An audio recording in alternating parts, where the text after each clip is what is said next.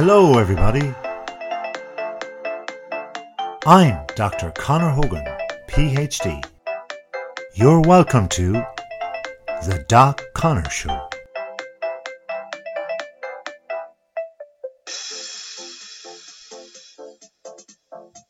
Today on the show, we're going to talk about books that will make you succeed.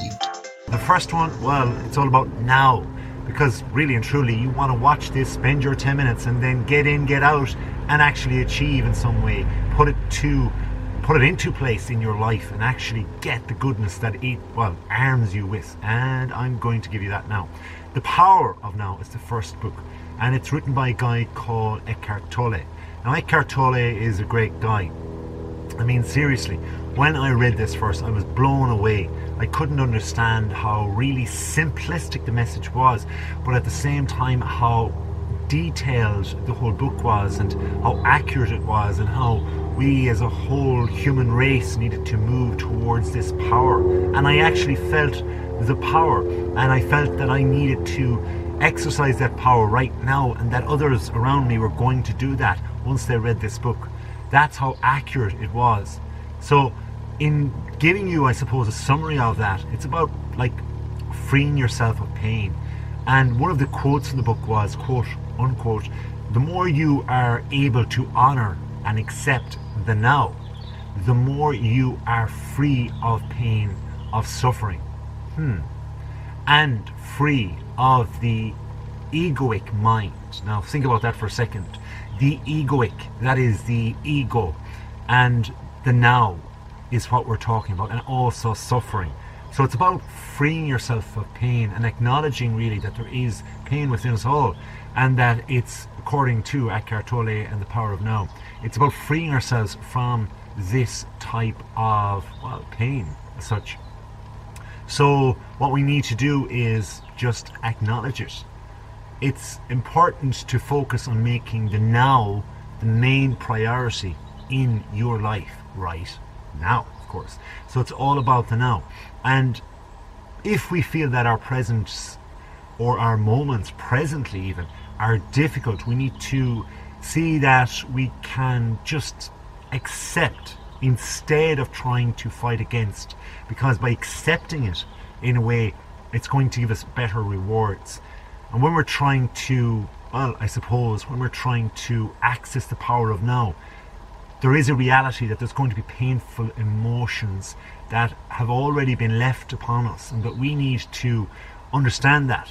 And we need to use this pain experienced throughout our lives for whatever way. Now it could be physical pain, it could be emotional pain, it could be mental pain. But this pain becomes a negative energy within us, and it can affect our body and our mind. This is what was called or referred to by Tolle as the pain body.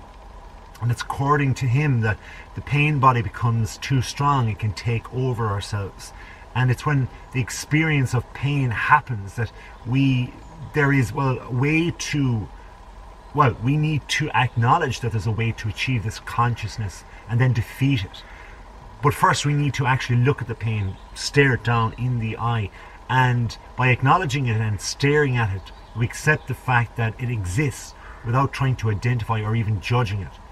We're trying to be apart from ourselves, become observant of this pain and see what's happening inside.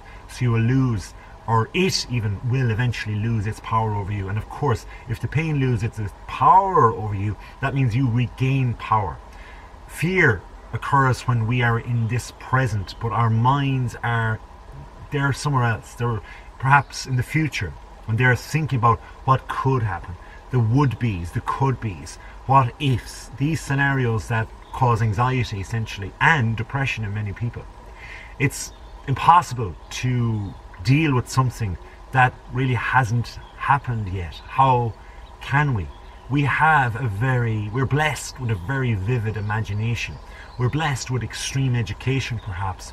We're blessed with the fact that, yes, we can understand things, but we need to realize that still in all, things haven't happened.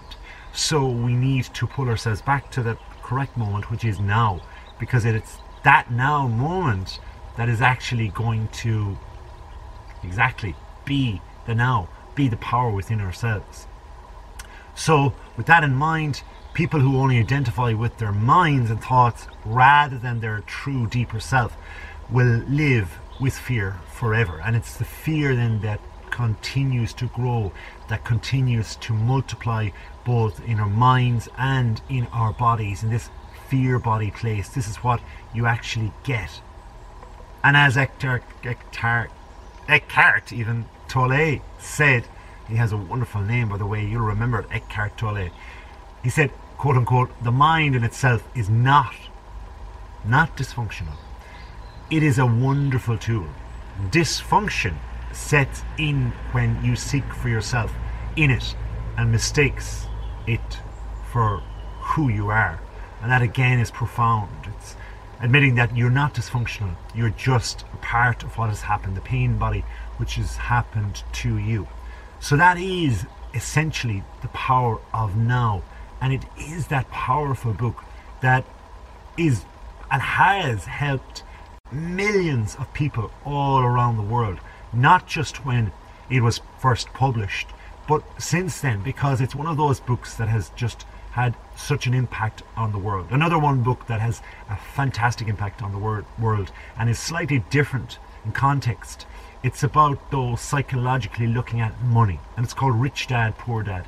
Now, I'd heard a lot about this book before I actually went to read it. It's written by a guy called Robert T. Kiyosaki, and Kiyosaki came from an island, and he had essentially his natural father, who was biologically his father, who was a really sensible guy, well educated and so on. And he was reserved with his predictions about wealth and his predictions about money and his attitude towards money. And then he had a friend's dad who was a very rich guy who had a different background altogether. And this is where he compared this man to be his rich dad as such, in comparison to his own father, his own natural father, as being the poor dad. Now, Kiyosaki was born in 1947. He was a Japanese-American investor and a businessman, a self-help author, a motivational speaker, and a literary artist, an activist even, an occasional financial commentator as well. But what he said, quote-unquote, from the book, having two dads offered me the choice of contrasting points of view. One of a rich man and one of a poor man. That's interesting. If you have two people that have that amount of power in your life, I mean, seriously, you're going to look up to both of them, perhaps in different ways, and it's going to, well, essentially teach you a lot. Now, what your choice is and how you see it in the end is totally up to you. But this is what Kiyosaki was telling us. He was telling us to look at the rich dad. It wasn't actually his actual natural dad that he was actually believing, and most people would. You'd follow your parents. You would start looking at things in a different light because essentially the way you've been told by your parents. But what he said was that you need to understand that, quote unquote, the love of money is the root of all evil. And this is what his father would have told him. This is his poor father. So he began to contrast the rich dad with the poor dad. And he started saying that essentially that his poor dad was coming from this mindset, whereas his rich dad would say, spend money, get out there, and look at it in a completely different way. He reckoned that, quote unquote, there is a difference between being poor and being broke. Broke is temporary, poor is eternal. So the comparatives are many, and the fact that there's this wide open kind of chasm or chasm even between the two dads and the two different ways of thinking is really interesting. And he kind of sprinkles that in throughout the book within his own experiences of life and his own experiences of how he invested, how he made money, how he lost money, and so on. The third book is Think and Grow Yourself Rich by Napoleon Hill. It was written way back in 1937, believe it or not. Now, this is a classic of books for actually helping you succeed and helping you to even just get off your butt and make money. And it kind of gives us all these ways of how we can think first and then grow rich. And it's one of the universally recognized personal development masterpieces. It's so simple, really and truly. It's not a large or long book at all, but it sold more than 100 million copies worldwide. Now that's just an estimate, but seriously, what an amount of sales. Now the whole philosophy is centered around the idea that success in any way in life can actually be achieved through visualization and imagination. So skip back to what I said earlier on about the first book. I said that imagination can run riot on ourselves, and that we can actually lose out by imagining things in different ways that really isn't going to keep us in the power of now. But according to how we can accurately imagine and visualize, this book is telling us how we can think and grow ourselves rich. So our thoughts can actually make us succeed. And this, I suppose, if you read this book in comparison to the first book, The Power of Now, you're going to have this wonderful way of looking at things from two different sides. So to put it in more simplistic terms, you could become anything that you want, so long as your mind deems it possible. And with this in mind, then, this becomes the one thing that can either stop you or propel you towards something better, to be the best version of yourself. And it's going to give you an outline really of your whole life, because you can begin to control your thoughts and to realize that thoughts are the most powerful things, is what it says, and desire is huge and hugely important too.